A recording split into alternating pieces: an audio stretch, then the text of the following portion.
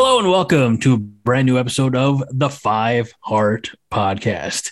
I'm your host, Greg Mahochko, joined as always by our founder and fearless leader, John Dam Johnston, and also joined as always by Todd. I don't have a snappy nickname for him, Wolverton. Hello, men. You can call him has-been. And we'd have to call you never was. Start this motherfucker out right. A legend in his own mind. Happy New Year, I guess we should say to, of course, to both of you gentlemen and everyone listening and watching around the world.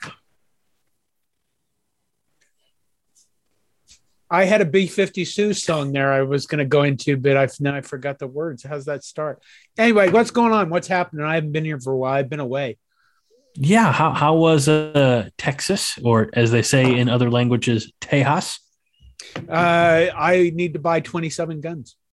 Okay. How many do you have currently? Well, that's kind of personal. Okay. Hey, no, I'm sorry. I just didn't know if like you had to get to a certain number, or if the number's 27, that's okay. In my constant discussion about gun ownership, I have discovered that I own completely the wrong guns, the wrong calibers, the wrong ammunition, the wrong everything. I am wrong. That's why I bought these serial killer looking glasses, and people would just leave me alone because they'll look at me and go, God, that guy. I've noticed it works, actually. I walk into Quick Trip, fucking people just get out of my way. And they're like, Jesus Christ, this guy's like next up to start a cult and take on the FBI. Which is something you learned about when you were in Tejas. And thus the reason for 27 guns. No, that's not the reason. That's a separate reason, Todd. Many conversations with many people of importance. Yeah, he didn't just spend 2 weeks locked inside his brother's camper or anything like that. Jeez. It's not a camper. It's an RV. What's the difference? There's a whole lifestyle around this. Okay. This has started out completely discombobulated. People that's tuned in are probably going, what the fuck? Is this a Husker, a podcaster? Well, and that's the thing. Is this going to be insurrection? A recreational vehicle tutorial, or are we going to, welcome Todd officially, find out how his holidays were, and then move on to some more Nebraska-related topics? John, you are our founder and, dare I say, fearless leader. I'm going to let you decide. Are we going to have a recreational vehicle tutorial, or are we going to properly welcome Todd and then get on with the rest of the show? We're not going to do an RV tutorial. Okay. Todd, hello, sir. Howdy. How's it going? That was my salute to Texas. Howdy. They say about Texas. But nobody in fucking Texas says howdy. They wouldn't go howdy. That's like fucking. Who is the red freckled guy? Howdy doody. Howdy. You guys should be old enough to know this movie. It's an old black and white Andy Griffith movie called No Time for Sergeants. Did you ever see that movie? No. Andy Griffith is, he's a mountain boy who gets drafted, and he goes into I don't know, the Army, I guess, and he meets a fellow draftee who's all his brothers were in the infantry, so he's determined to be in the infantry, and the old Sarge has it out for our good buddy Andy Griffith, but there's a scene. It cracks my family up still to this day. He's in a plane that is experiencing an in-flight emergency, a military plane, and he's on the radio and he's trying to communicate with somebody on the ground, and he says, hello, and the person on the ground says hello, and this goes back and forth, and all of a sudden Andy Griffith's character goes, howdy. It's really backwoods country, and it's a good fun movie for the whole family. Well, hello. Okay, thank God we went right into Husker sports there, you motherfuckers. I will confess that when I am in Texas and I spend some time in Texas, I do start the extra vowel starts to slip in there. You start saying things like reckon, oil. I use reckon all the time. Yeah. Are you saying you make a 2-syllable word a 3-syllable word? Yeah. Or you just, oil. Oil?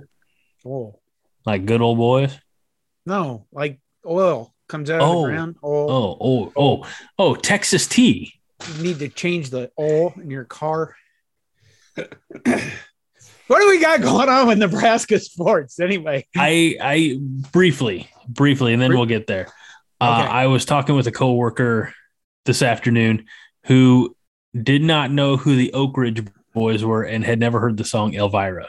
Oh God, she is a blessed person that they don't have that disruption shit in their lives. She is not yet 23 and had no idea what I was talking about. I'd probably introduce somebody to the Replacements and Husker Du before I'd ever bring up the Oak Ridge Boys. Although I will say that my time in Texas, I listened more country music than I have in probably the last 3 years put together. Yeah, I'll do that in Texas. But enough about Texas. Texas sucks. By golly, let's talk about the greatest state in the union, Nebraska. Woo! Well, there's a little football news out there. Thank you, Todd, for getting us back on track. Tell us, may I ask you this? Because we don't, of course, we're recording this Wednesday night. It's what we typically do. This might change by Friday morning when the episode drops. But as of Wednesday night, Todd, enlighten our dear listeners as to who is in the greatest city in all the land, Lincoln, Nebraska. Well, from what I understand today is that Casey Thompson, one of the quarterbacks from Texas, who is in the portal, is making a visit up here. It's not an official visit. They said it's an unofficial visit on his own dime. Then I guess they're scheduled, and I think this has been in the media quite a bit, the Chubba Purdy from Florida State, brother of Brock Purdy at Iowa State, is planning an official visit on the weekend of the 14th. But, I think a lot of Cornhusker fans have been kind of obsessed with, what are we going to do with a quarterback? What are we going to do for a quarterback? Because you didn't hear anything other than speculation flying around out there, and maybe a few tweets where somebody said, well, I'm blessed to have been offered an opportunity by Nebraska. But Casey Thompson's a pretty good quarterback. And what's kind of thrown a wrench, I think, because I don't know, some of those recruiting services were projecting him in their crystal ball or whatever, projecting Nebraska. The standout freshman quarterback at Oklahoma has Williams kid is now Caleb Williams has thrown his hat into the portal. And obviously he's a big name, and people are predicting, well, let's see where the dominoes fall. And Casey Thompson does have OU connections. His father was a quarterback there. I don't know if that was back when we were in college or around that same time, Charles Thompson. And so anyway, it is interesting that we finally have some quarterbacks on campus. So that's the big news about what's going on right now with football. Casey Thompson is Charles Thompson's son? I believe that's true. That son of a bitch. I believe that's true. I know his dad was a quarterback at OU, and the only one I could think of was Charles Thompson. And then, here's the thing though, everybody is saying that we've got to pick up a quarterback, and some people are speculating that maybe they'll get two. I don't understand how you would get two quarterbacks out of the portal because, generally speaking, those guys are looking for starting opportunities. That makes no sense to me. But, maybe Casey Thompson been around and Chubba Purdy's just starting, right? I think they're both pretty young, actually. I don't know how long Casey Thompson's been around. But Chubba Purdy I think Chubba Purdy's got 4 years. The potential to play 4 years. So Charles Thompson is a quarterback in that damn 1987 number 1 versus 2 second game of the century game in Lincoln, which they beat the shit out of us. There you go. I didn't know that. I never even connected that. I've been in Texas. There you go. That's when you're in Texas, nothing else matters. It doesn't. But But then, I guess what the positives, as far as I'm concerned, as far as Cornhusker football is concerned, I know a lot of people are, well, when are they going to fill the coaching staff? There's speculation, apparently Sipple has said that they'll start filling the rest of the spots this week, but I'm really excited to see some new offensive linemen coming in, and they do have commitments from 2 transfers there. So, yeah, Greg. Casey Thompson redshirted in 2018 and was a backup in 2019 and 2020 and got the starting job, or, got the chance to compete for the starting job in 2021. So he's not quite as young as Chubba Purdy. Chubba. I was going to say Stubba or Bubba, but. Well, that does make some sense if you could get 2 of them, one that's towards the end of his career and the other one's starting out. I don't know what kind of a message that sends about Logan Smothers and Heinrich Harburg, and of course our the new one you just recruited the Torres kid. Okay, you know what? This isn't the NFL. Everybody compares this portal thing to free agency. No, it isn't fucking free agency. You know what the difference is? The difference is in the NFL, you're under a contract. They only get to move one time in the portal. Right, they do, but you're under a contract in the NFL. You don't just get to go, well, I think I'll go into the portal and then go out of the portal and go back into the portal. And remember last year, what was it last year? No, the season before that, Luke McCaffrey first went to someplace and then he ended up, he went to Louisville, right? And then he ended up it was last year. It was last year. He was at Louisville for a week and then he went to Rice. Yeah. These guys can just go into the portal and, jump around like that Quantum Leap show I loved years ago. But I mean, when you look at this and you go, well, why would they take 2? And what's it say about this? It says, I can't be sure that Logan Smothers isn't going to next week jump into the portal, or Heinrich Harburg. You know what I mean? I have a more general question. Okay. Because it was stated that, correct me if I'm wrong, Todd, and we got to go all the way back to the beginning of your dissecting of the transfer portal and recruits and guys who are in and guys who are, considering it. I think you said Casey was doing an unofficial visit. Yes. So again, that's on his own dime. Is that weighted a little bit more when a player has to pay out of pocket to come see you? Like, do you value that a little bit more? Like they are a little bit perhaps more interested than somebody who's being flown in on the program's dime. Am I overthinking things, or does that? I feel like whatever the cost of airfare in a hotel is, if I've got to pay out of pocket, that might be I might be more interested in that than if somebody's trying to wine me and dine me.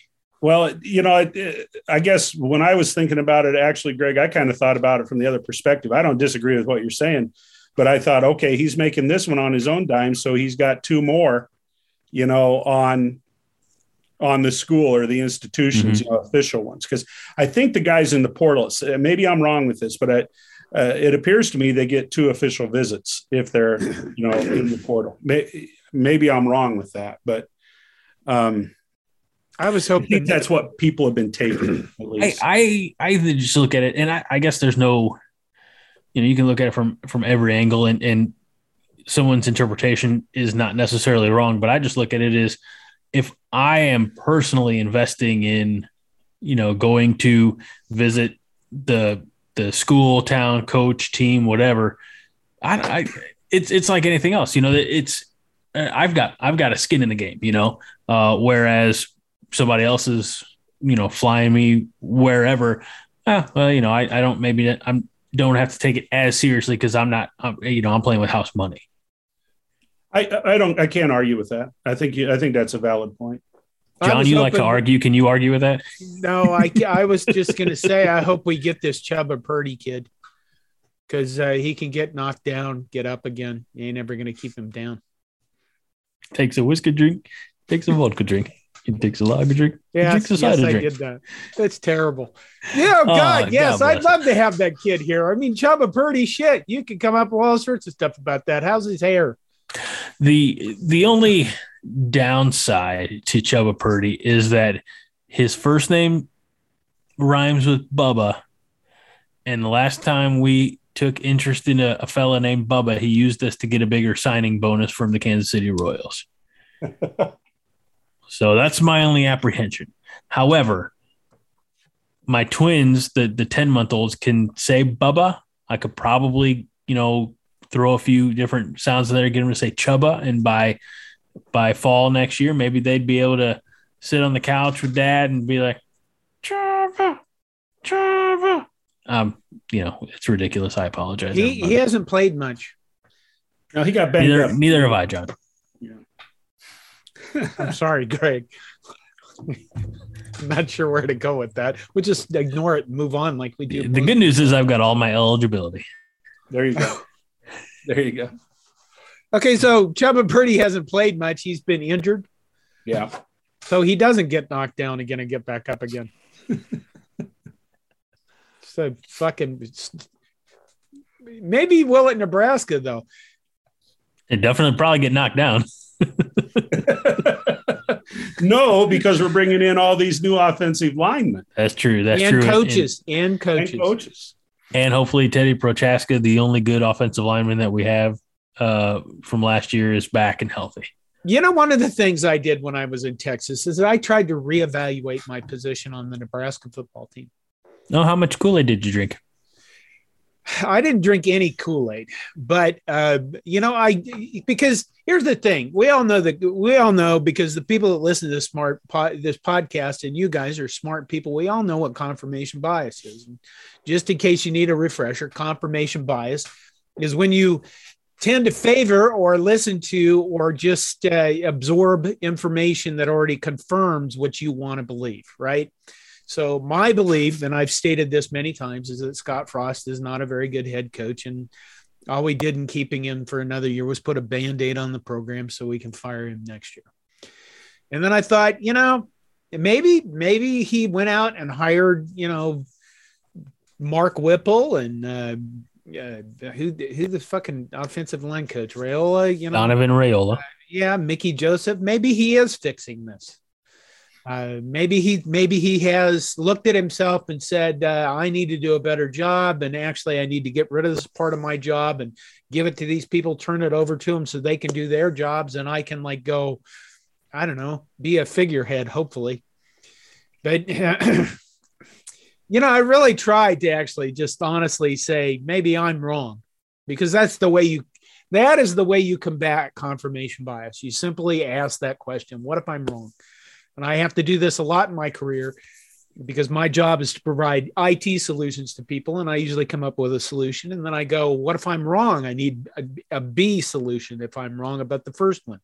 If we're fixing a problem, I got to come up with B, C, D, that kind of stuff. So where am I going with this? Well, I haven't been around for a while. So I suppose everybody else talked about Mark Whipple and let me refute your confirmation bias.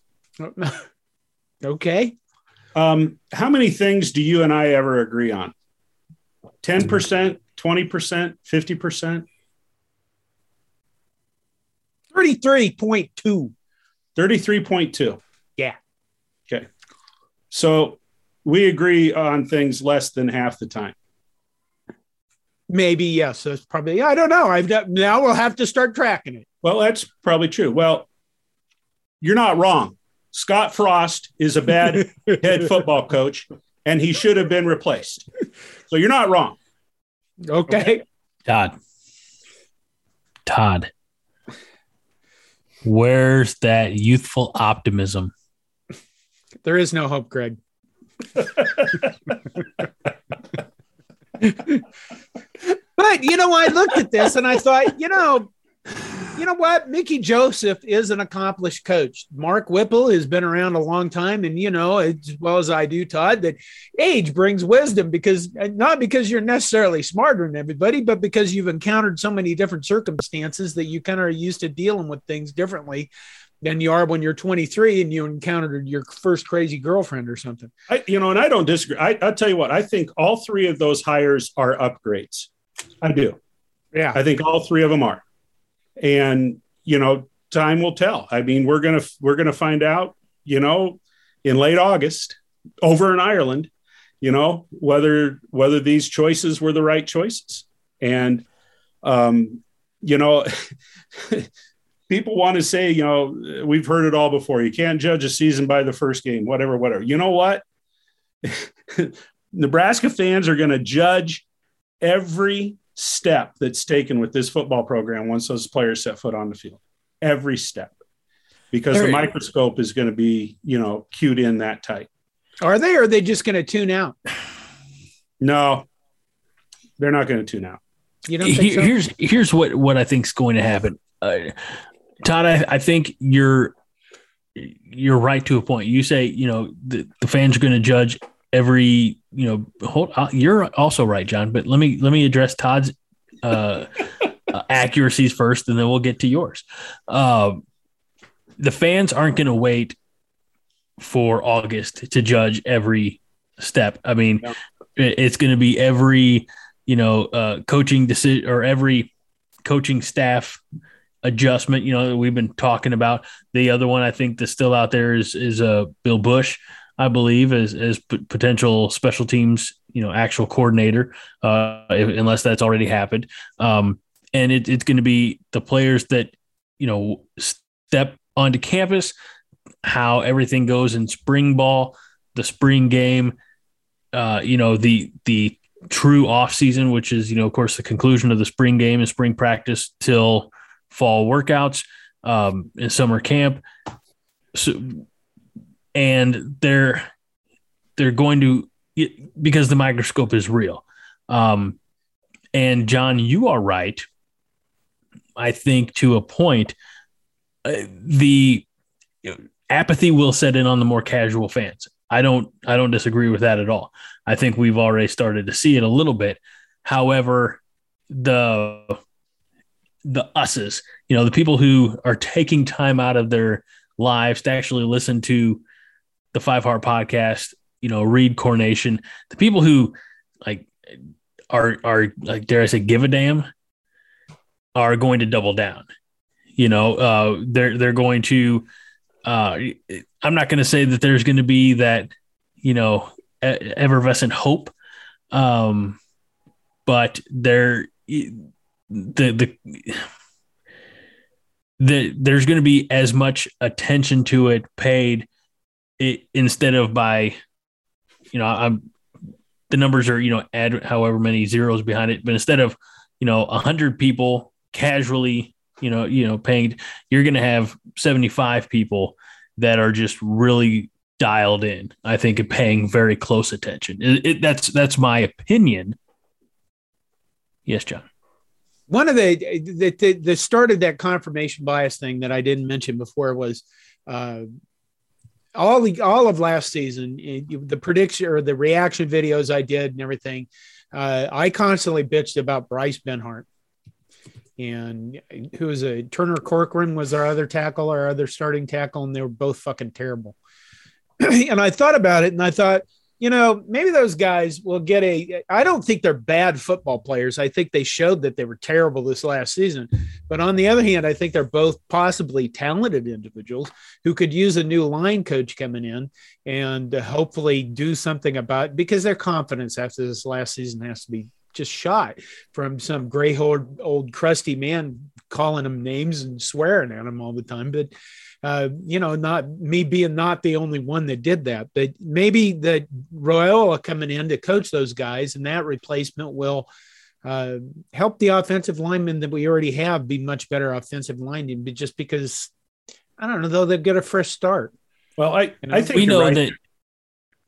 I was going to say, we know that you, Todd, love Bryce Benhart because his ass is on your shoulder right now. I'm not the biggest Bryce Benhart fan. But what John's saying is absolutely correct. I mean, there were no guarantees that they were going to bring in any players from the portal, when he let go of Greg Austin. I think that he found a coach, or at least I'm hoping he found a coach that's going to be able to develop players. The guys worked under, a number of very good offensive line coaches. I think the fact that he's bringing in this Hunter Anthony from Oklahoma State and Kevin Williams from Northern Colorado. Now, Kevin Williams was an Omaha North grad. He's a kid that left the state and he's coming back. I don't know how good he's going to be, but this Anthony kid's a stud from Oklahoma State, and he's going to fill one of the tackle positions. So if Teddy Prochaska can come back, that takes care of the other tackle position. So that means that everybody else that's coming back, in essence, is going to be fighting for those three interior positions on the offensive line. Maybe Bryce Benhart wasn't a tackle. Maybe he's a guard. They're going to have to replace Cam Jurgens. And from what I understand, they worked with Ethan Piper a little bit at center. They're also, mentioning Noradin Nauli as a center. I've heard even another guy who played tackle, Turner Corcoran, as a center. So, we're still going to see, at least three of the guys that we've been following, four of the guys with Prochaska, they're still going to be integral to the success of that offensive line. They're going to be out there. So maybe with a new lens, maybe with a different approach to coaching, they're going to raise, the skill level of those guys, the want to for those guys. And, there's only one way to go up, or only one way to go, and that's up.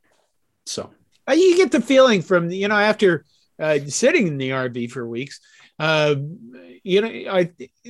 came to the conclusion, I think a lot of the problems with this Nebraska coaching staff last season wasn't that they were terrible coaches. I think that they had communication issues. Either they didn't get along, they didn't talk to each other, they didn't communicate properly, or they just had different philosophies that never meshed together. But I don't think that necessarily, people, you always hear people, they put those all together and it's greater than the sum of its parts.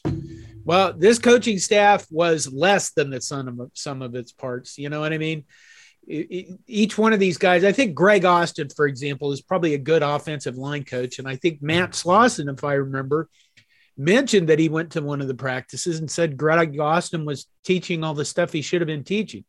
So, maybe the problems that they really had last season were because Greg Austin and Lubick and, whoever else, they didn't get together. They didn't get along. They didn't mesh. And what happens in an organization when that happens. Well, and John, here's something that I just realized as soon as you say that. Three of those guys came with Frost and were part of the team from UCF.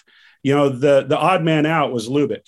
And Lubick had authority, and I'm not casting stones or trying to, say it's this guy's fault, but Lubick had nothing in common with those other three guys. He'd coached with Frost in Oregon.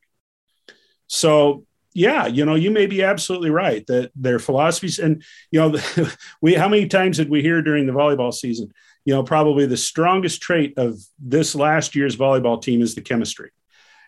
Chemistry has to exist on a coaching staff too. You have to be on the same page.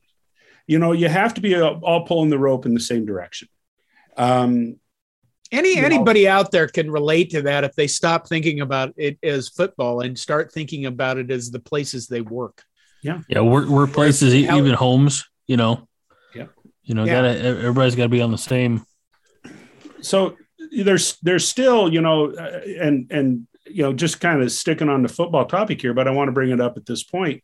They still don't have a running back coach. We're hearing rumors about a couple of different, a Knox guy from Florida and somebody else, maybe from West Virginia. Still got Ron Brown has got to be in the picture. And then, you got Bill Bush as a potential special teams coach, and then picking up one of the position groups, on defense. For me, if Bill Bush is going to be one of those guys, why don't you're right. Just get it fucking done. Yeah, get it done. So anyway, but that is a kind of a concern I have, is that this is like, oh yeah, we'll get to it. Oh, good. Maybe you'll get to some wins some fucking day too, huh, Scott? Maybe you'll do that.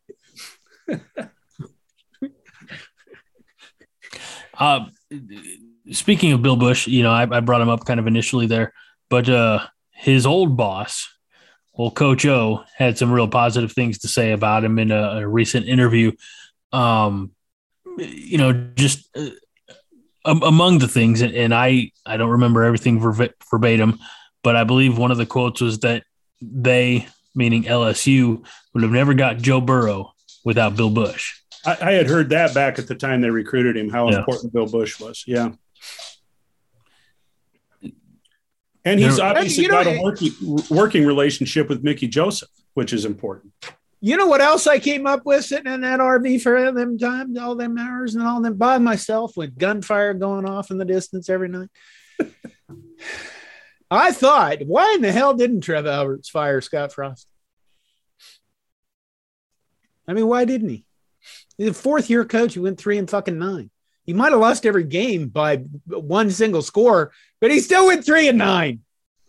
It is fourth year. So there's two conclusions that I came up with. And number one is Trev Alberts saved the program a lot of money by restructuring his contract and maybe the program. I mean, we saw this article, I think, coming out in the Omaha World Herald in the last couple of weeks about how the program is missing $20 million or $30 million because of COVID not being able to put butts in the seats during 2020. So, maybe it was judicious on the part of Trev Alberts to keep Scott around, restructure his contract, and save the buyout money and that kind of stuff. But the second reason I came up with is that I think Trev Alberts just arrived and probably looked at all this and said, "Holy shit, Scott Frost has a lot more political backing than I thought he did." Because when I go out and look at Facebook groups and social media and bulletin board sites and stuff like that, people tend to cluster around stuff, right? They like this site will be like, we love Scott Frost, and this other site will be like, fuck that guy.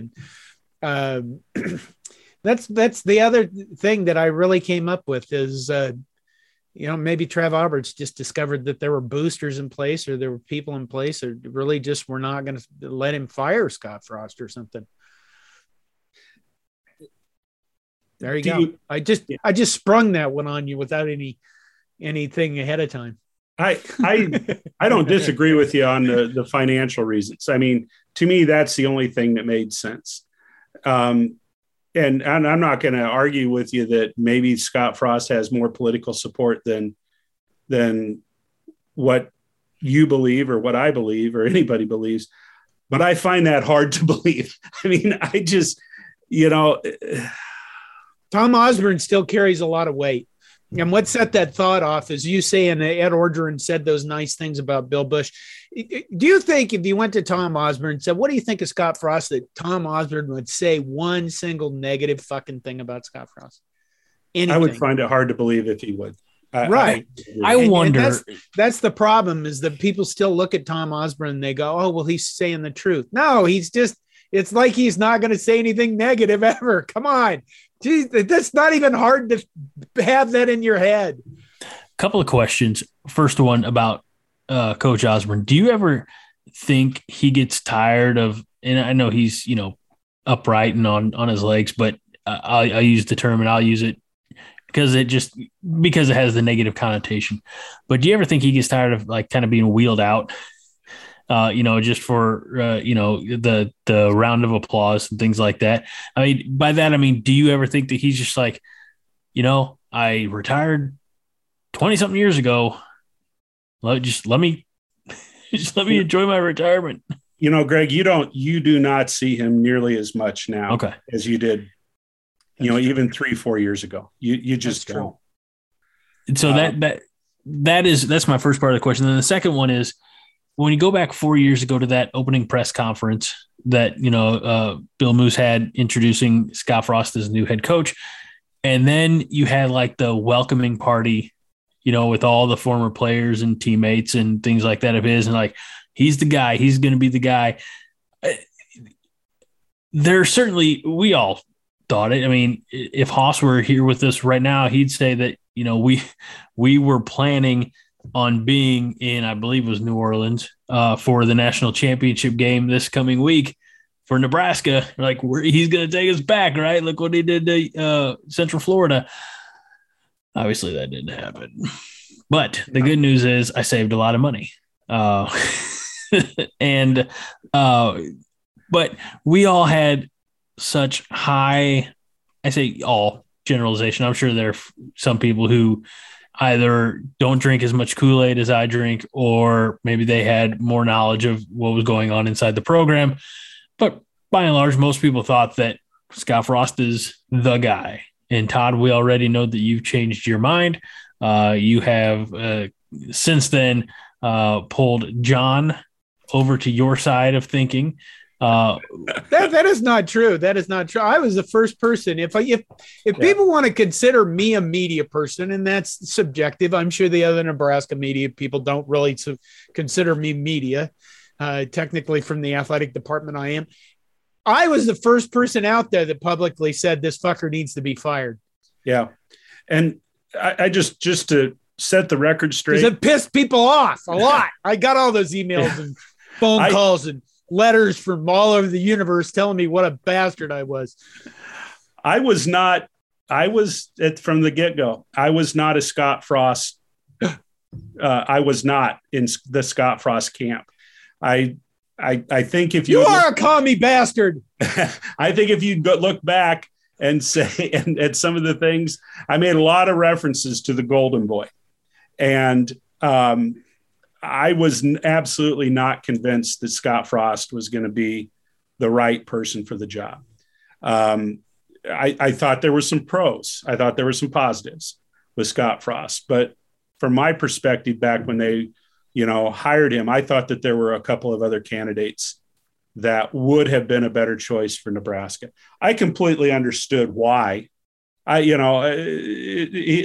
made sense, but I was not convinced that he was going to walk in here and have Nebraska in the national championship game in 3 to 4 years. I didn't see it. Well, Todd, you some bitch, how's it feel to be right? Well, I'm not trying to say that I'm right. I'm disappointed. I'm disappointed. And I think and I didn't mean to interrupt you, but it gets back to my original question: is when you had that room full of, Husker alum, right? And they're all, they're excited. Scott Frost is a friend for many of them, and past teammate and fellow champion. They had all the optimism in the world because look at what he just did at a team with a quarter of the resources, that type of thing. Maybe not in the recruiting, 500-mile radius or whatever, but I wonder if looking back 4 years later, if any of those guys would be like, well, first of all, Greg, at that point in time, that kind of swayed me to think, well, maybe he will be able to get it done. If all these guys have the faith in him, maybe he will be able to get it done. Are some of those guys shaking their heads and saying, oh my gosh, I had it wrong? I'm sure that there's some of them are. I mean, there are some former players that, publicly, on social media and stuff have made some negative comments, about his performance as a head coach. But, let's look at something. The defensive side of our team is fine. You know what I mean? They performed well. Their players returned last year. They got those guys back that were super seniors, and those are the guys that kept us within one score of all the games, whatever. You know what I mean? The defensive side of this team functions well. And what that kind of indicates to me is that Eric Chinander is in charge of the defense. And nobody fucks with him. In other words, Scott Frost doesn't come over and say, I don't want that guy starting a defensive tackle. I want this guy. He lets Eric Chinander do what he wants there. On the offensive ball, what we saw was an offense that, played fairly well, actually, in terms of overall offense. They played pretty well until they got to the red zone. If you went back and you said one thing you could point to that cost us games, cost us a season, it was red zone performance. That was it. You can blame special teams all you want, but really it was the inability to score in the red zone. So why was the offensive side of the ball so dysfunctional compared to the defense? Is it because Scott Frost was intricately involved? Okay, whatever. Always involved in the offensive side of the ball. I mean, was it Scott Frost's influence on the offense? Was it that they dysfunctioned as that part of the staff? And I guess where I'm going with this is if they bring in Mark Whipple and Raiola and whoever Greg Knox, I don't know who Knox is it? Yeah, Florida running back, whoever, they bring in all these offensive guys. And let's say they get along fine. If Scott Frost can leave him alone, maybe there'll be a good offense and we'll have a good team. Does anybody see that as a possibility? I feel like it's going to be very difficult to compare this year's team to last year's team. Even if, with the new personnel at the coaching staff, be it, coordinator, line, et cetera, because we'll never know, if Scott Frost is as hands-on or as hands-off as he was last year with, the predecessors. And if they are more successful and he's just as hands-on, well, then it's got to be the quarterback, right? If they are less successful and he's just as hands-on, it's also got to be the quarterback. I mean, I don't think because there's so many new additions, we're never going to have an apples to apples comparison. Now, to your point, John, if overall schematically and prepared,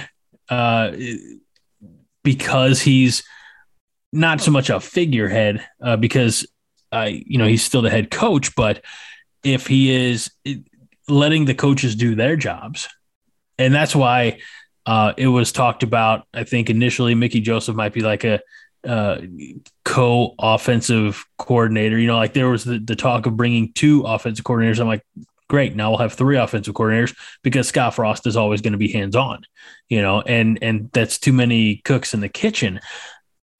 So if he can maybe just do more general things, and like, this is what we want to do, let's implement that rather than micromanage. I think micromanaging is, and I'm not in the room, nobody on the show is, but I think micromanaging is where Scott has gotten himself, I don't want to say in trouble, but, has caused some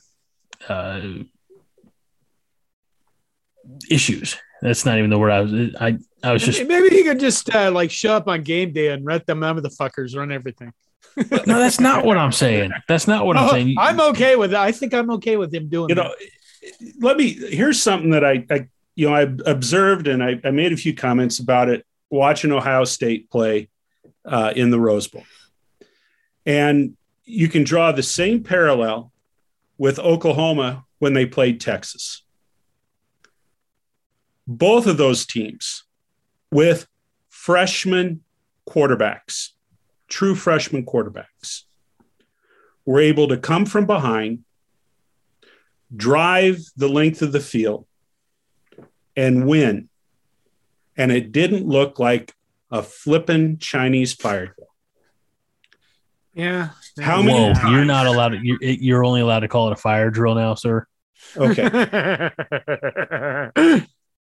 It didn't look like a fire drill.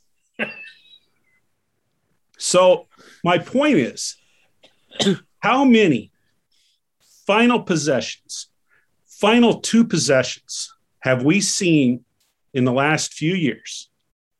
3 and out. Oh, yeah, they've been terrible. Or 4th down and 10. There is something to be said about leadership.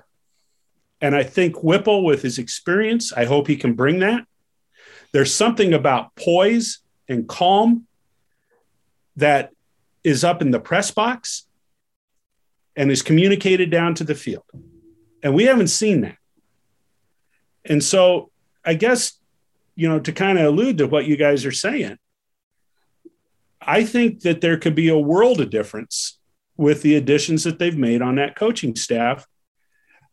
When they hired Scott Frost to be the head coach, before he named all of his assistants from Central Florida, I said, I hope he brings in a grizzled old veteran as a defensive coordinator and a grizzled old veteran as an offensive line coach. Bring in those guys that have seen the wars and seen the battles so that you have that kind of demeanor on the coaching staff. That hasn't been there.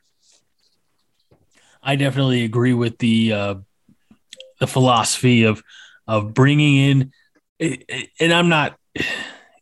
When all you're doing is bringing around your contemporaries, you don't have an opportunity to learn. And I feel like that's what Scott has done for the majority of his time at Nebraska. So bringing in a Mark Whipple, who is older and has been around, he's been he was a coordinator, and I mean, you got to go back to.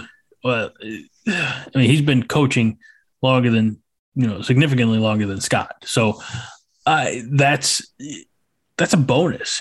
You're going to get a different perspective that's going to, in the long run, be beneficial, I think. And it didn't necessarily have to be Whipple. It could have been anybody, just somebody with some GD experience, I think Mark Whipple has been coaching longer than you've been alive, doesn't he, Greg? I'll verify. Please hold. Does that make him grizzled? I just want to know. He's older than me. Wow. I don't even know how old I am anymore. Well, does that make him grizzled? Does all that right. make So, let's see here. Mark Whipple began his coaching career as an assistant at St. Lawrence in 1980. From there, he in various varieties. I mean, his big break, I think everybody will agree, was when he went from UMass in 2003 to the Pittsburgh Steelers in 2004. But then it's, Steelers, Eagles, Miami, the Browns, back to UMass. He was in Pittsburgh again, a couple of years ago, and then now Nebraska. So I thought his big. You're not even 40 yet, are you? The Charmin commercials. You're thinking of a different Whipple, you jackass. No, I'll be 40 in July, so technically, yes, he's been coaching longer than I've been alive, and also you're still a hell of a lot older than me, John. So let's not talk about my youth when we could talk about your old age. Wow! Holy shit! I can't go on as if my body is on fire. Well, that you forget, and that's not a knock. I'm not making fun, but when it was you, me, and Haas, we would frequently ask you about like things like the 100 Years' War and what it was like being an original apostle of Jesus Christ and things like that. So it just, if I don't remember that. See how he's grown his hair back so it looks similar to what it was back then? That's it. We're preparing for the end of times. No, good times. Only good times. So here's what I don't want to do, and I think it's unavoidable. I don't want to talk about Scott Frost and is he a good coach? Is he a bad coach every week from now until August? Because we've done it every week since this past August and now. So we need to. Mark Whipple, is he a good coach or is he a bad coach? You're an asshole. Donovan Raiola, good coach, bad coach. I want it to be more cut and dry, like John Cook, good coach, bad coach. Amy Williams, good coach, bad coach. What the hell is the deal with them anyway? Did you watch them play? I finally watched a Nebraska women's basketball game from start to finish last night. Oh, holy smokes. That was a good one to watch. That was a good one to watch when they beat the crap out of Michigan. Yeah, number 8 ranked. I was going to say, top 10 team. And they beat them by 22 or something. I thought it was interesting. Sorry. I keep interrupting you. I'm terrible at that, aren't I? It's all right. I forgive you. Wait till he taps you on the knee, John, then you can talk. That's kind of creepy. I won't tap him on the knee. I'll flick him in the nuts. Well, okay. Michigan was making runs there, and it looked like they were going to get back in the game. And then with 6-7 minutes left, Nebraska just started beating the shit out of them.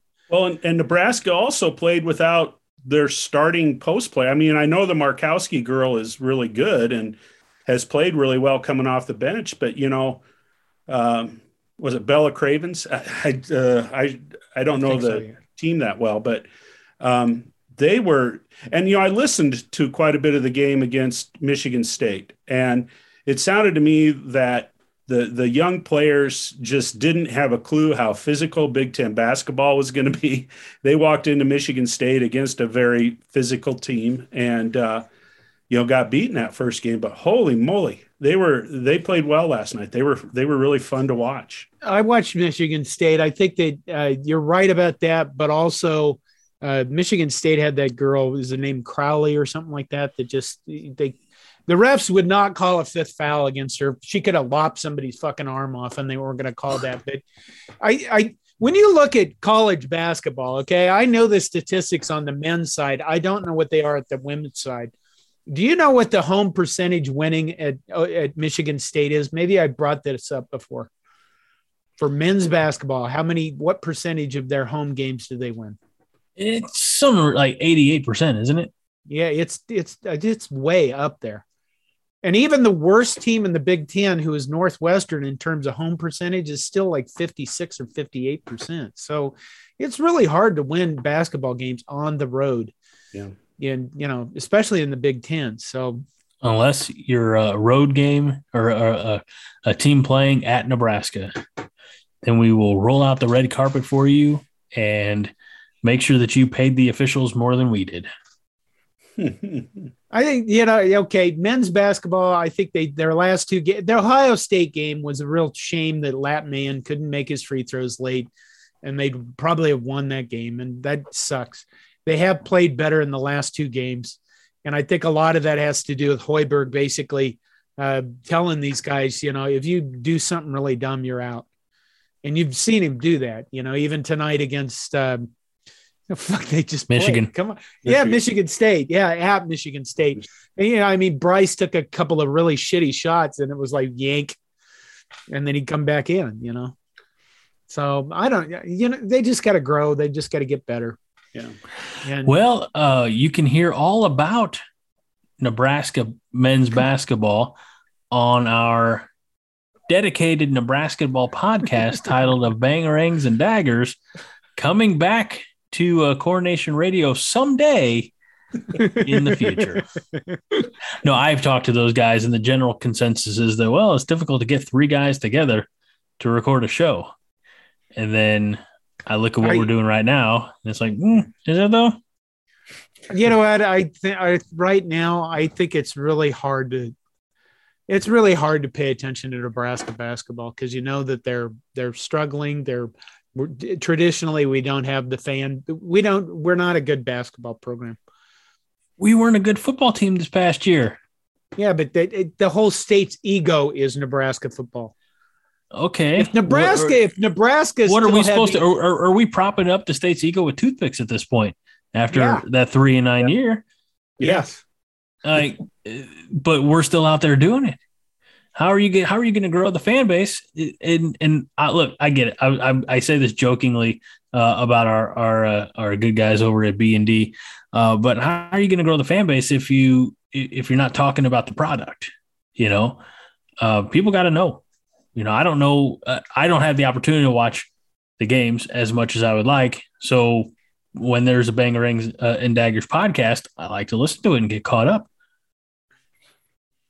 Well, I'll say this about men's basketball. Derek Walker has performed way beyond I ever thought he could. He's become a really decent Big Ten big man. And I think tonight they said his field goal percentage is like 78%. Career high scoring too, I think I heard as well. Yeah, he is playing lights out for being the big guy that they have that's actually performing. Andre played, I think, better tonight at Michigan State than he has a while. Verge drives me completely insane. Bryce McGowan's is kind of like this, but he smoothly, he scores. They just need to get better. They need more time together. They need to figure out what they're doing in Big Ten. Let's talk about it. They're 0-4 after tonight. They lost to Michigan State by 18, 14, something like that. I mean, they played them pretty tough for most of the game, and then they just ran out of gas at the end. And that's 12. what you do against Michigan State. They lost by 12. Lost by 12. Okay. Yeah. I mean, they played decently. They just, It's also Michigan State, which is kind of one of those legacy programs anymore in men's basketball. This would be a great question for a Nebraska ball talking head, but how many of the guys on this team would this be their final year, their seniors? Who's a senior? Yeah. Do we have any seniors? That's my point. So theoretically, I don't, I know there was talk about, I think maybe Trey McGowan's, right, of being that one and done type of caliber athlete, but he's also been hurt. Bryce. Okay. I'm sorry. But Trey's the one who's been hurt. Bryce is the one who, is, as you said, up and down a little bit here and there. Definitely not the type of year you think you'd leave and go pro on. If we do it for football all the time, we do these what ifs. So what if this core group of guys comes back next year? That'd be nice. And Kobe Webster's a senior. Okay. And he was a transfer from Wisconsin? Western Illinois? I had it someplace else. Yeah, was it Western Illinois? I think that sounds right. I get him. If only there was a easily digestible podcast to listen to that would fill me in on everything Nebraska and basketball.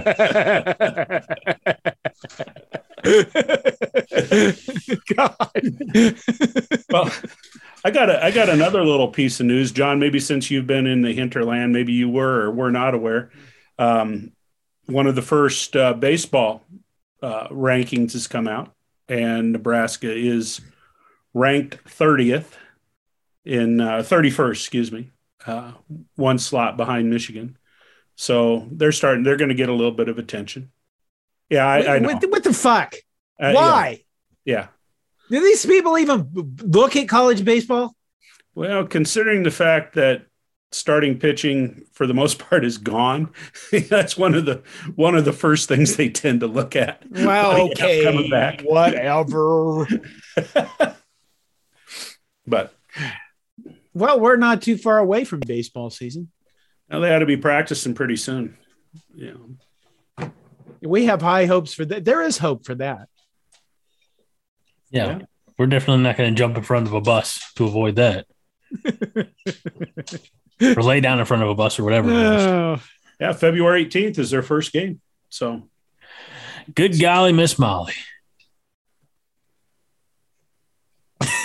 We'll have some fun. All right.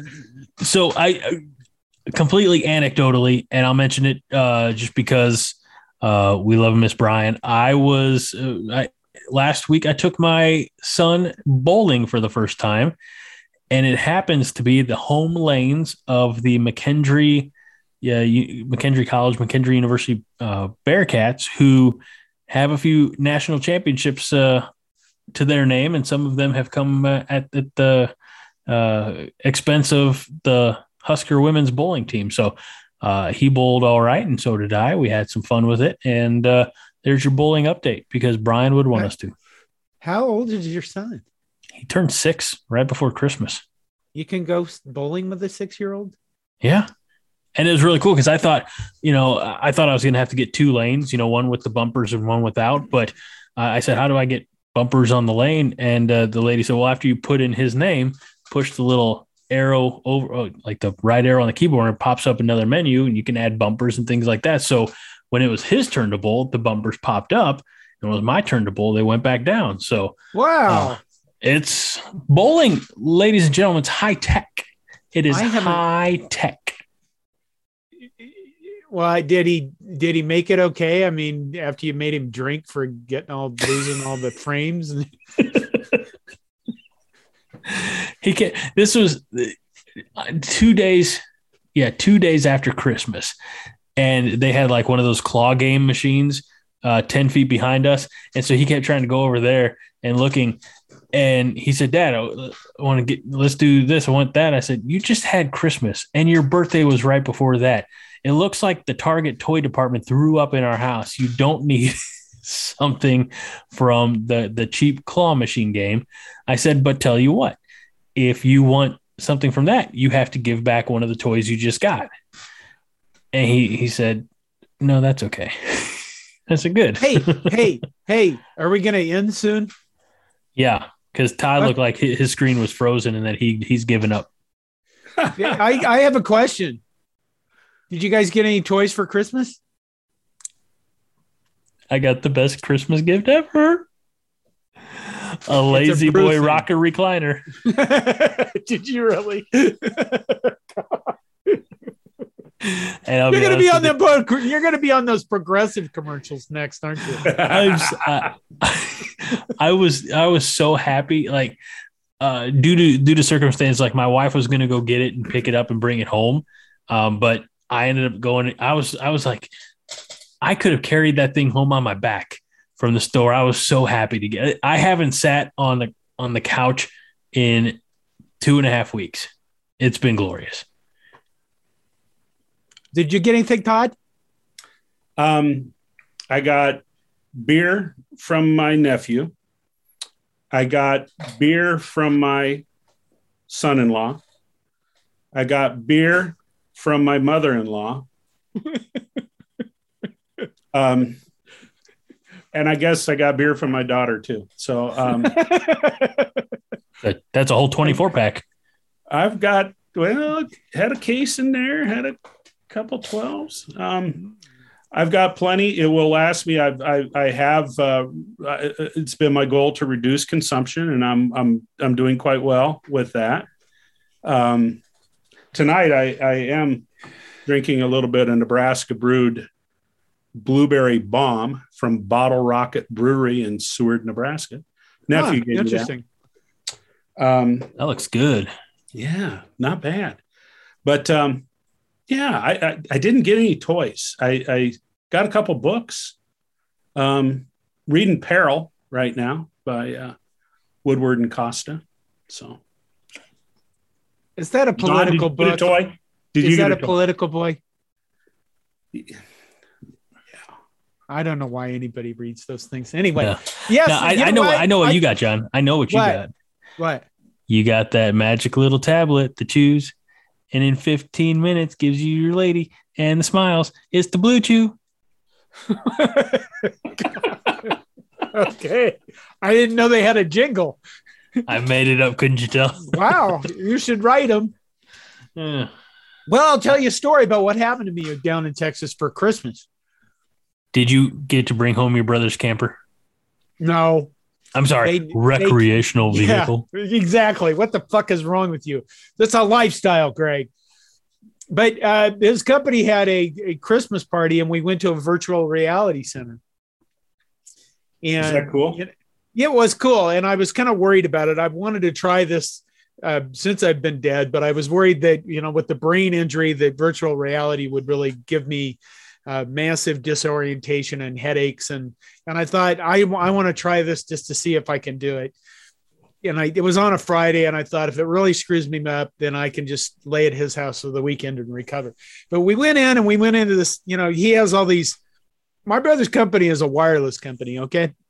And it's not like wireless cell phones, but they put up a lot of towers. So what that means is they have these guys that are climbing 250 and 500 foot towers, right? They're adrenaline junkies. They're young. They're in their 20s. They're fit, because you better be fit if you're climbing up a 500 foot tower. I can tell you that.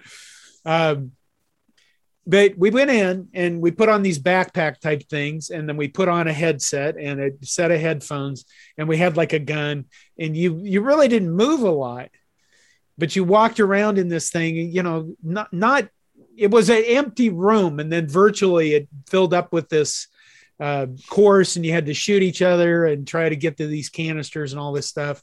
And it was a massive amount of fun. My team didn't do very well because we sucked. But we did this for 15 to 20 minutes. And when we were done, I was exhausted.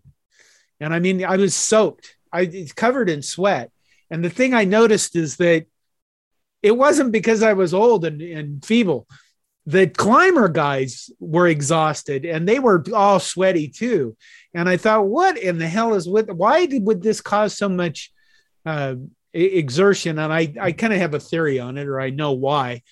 Well, fuck, I'll tell you. Vestibular testing has to do with your balance, okay? You guys are already turning out. I can tell by the looks on your faces, like, Jesus Christ, finish this fucking up. Okay. Balance. I'm on board. Because of the brain injury part of my life, I had to have vestibular testing, okay? What they do is they put you in a harness so you can't fall and hurt yourself. And then they remove all your visual cues and make you stand on a platform that's constantly moving. And you have to keep yourself upright. And then they measure, your brain, your responses, your inner ear stuff with your testing. And I thought maybe that's what these virtual reality headsets do, is you've removed all of the external, cognition that you can tell what you're doing, and your body is constantly flexing muscles to keep you upright. So for Christmas, after that, one of the climbers talked about how he had a Quest 2 headset that he and his son play with. And I thought, well, $299, shit. I bought 2 of them and shipped them home, and my brother bought 2 of them and shipped them to his house. So that was the big toy thing for Christmas. Was everybody tried the virtual reality headsets, and it's there. The Quest 2 is owned by Facebook that calls themselves Meta, and the moment that Apple or Sony comes out with a better product in this area, I'll be throwing these things away because I want nothing to do with fucking Facebook. But it's really interesting. I bought a game called Supernatural that is a fitness workout game, and it is a fitness workout. The ones they show in the commercial is the Saber game. You can do that with your wrist, but the Supernatural thing, you're moving all over them, boxing and stuff, and it's quite a workout. Good. And then you can virtual reality wise play The Walking Dead. And you can stream it on a phone. So I watched my daughter's boyfriend go into the beginning of it and kill a guy, and then sit there and hold his head and move it around for a while and slap him repeatedly. And we're like yelling at him, what the fuck is wrong with you? It was kind of goofy. That's cool, John. No, that's so I've never done the virtual reality anything. So that hearing your experience kind of really gets me more interested in that. So I thank you very much for sharing. Doesn't beat my. Not. Can I sit in a rocker recliner? Probably. If there's a way that I can sit in my my recliner and bowl, there are stationary games. I mean, I feel like that would take some of the fun out of it. Probably. I think you got to be moving the way it looks to me. Yeah. John, there are things that you can just sit there on your ass and. That's good, because that's what I'm best at. John, have you ever seen the movie Ready Player One? I read the book. I never saw the movie. Okay. I have the book. I've never read it because that's you saw what the movie. I do. I saw the movie. I collect books, and I'll read them someday when I retire 30 years from now. But did you enjoy the book, John? Yes, I did. I thought I was amazed at the guy who wrote the book, and you should read it. I was amazed at the number of video games that he knew intimately enough to write about them to the level that he could. That is the most amazing thing about that book, is that, it's shit tons of video games in that book. A lot of them I never played, but, talking about this parts of this and doing this in the video games and maneuvering about this and figuring out the puzzles and stuff. It's amazing. Well, if you want a much quicker experience, I recommend the movie. I would like to see the movie.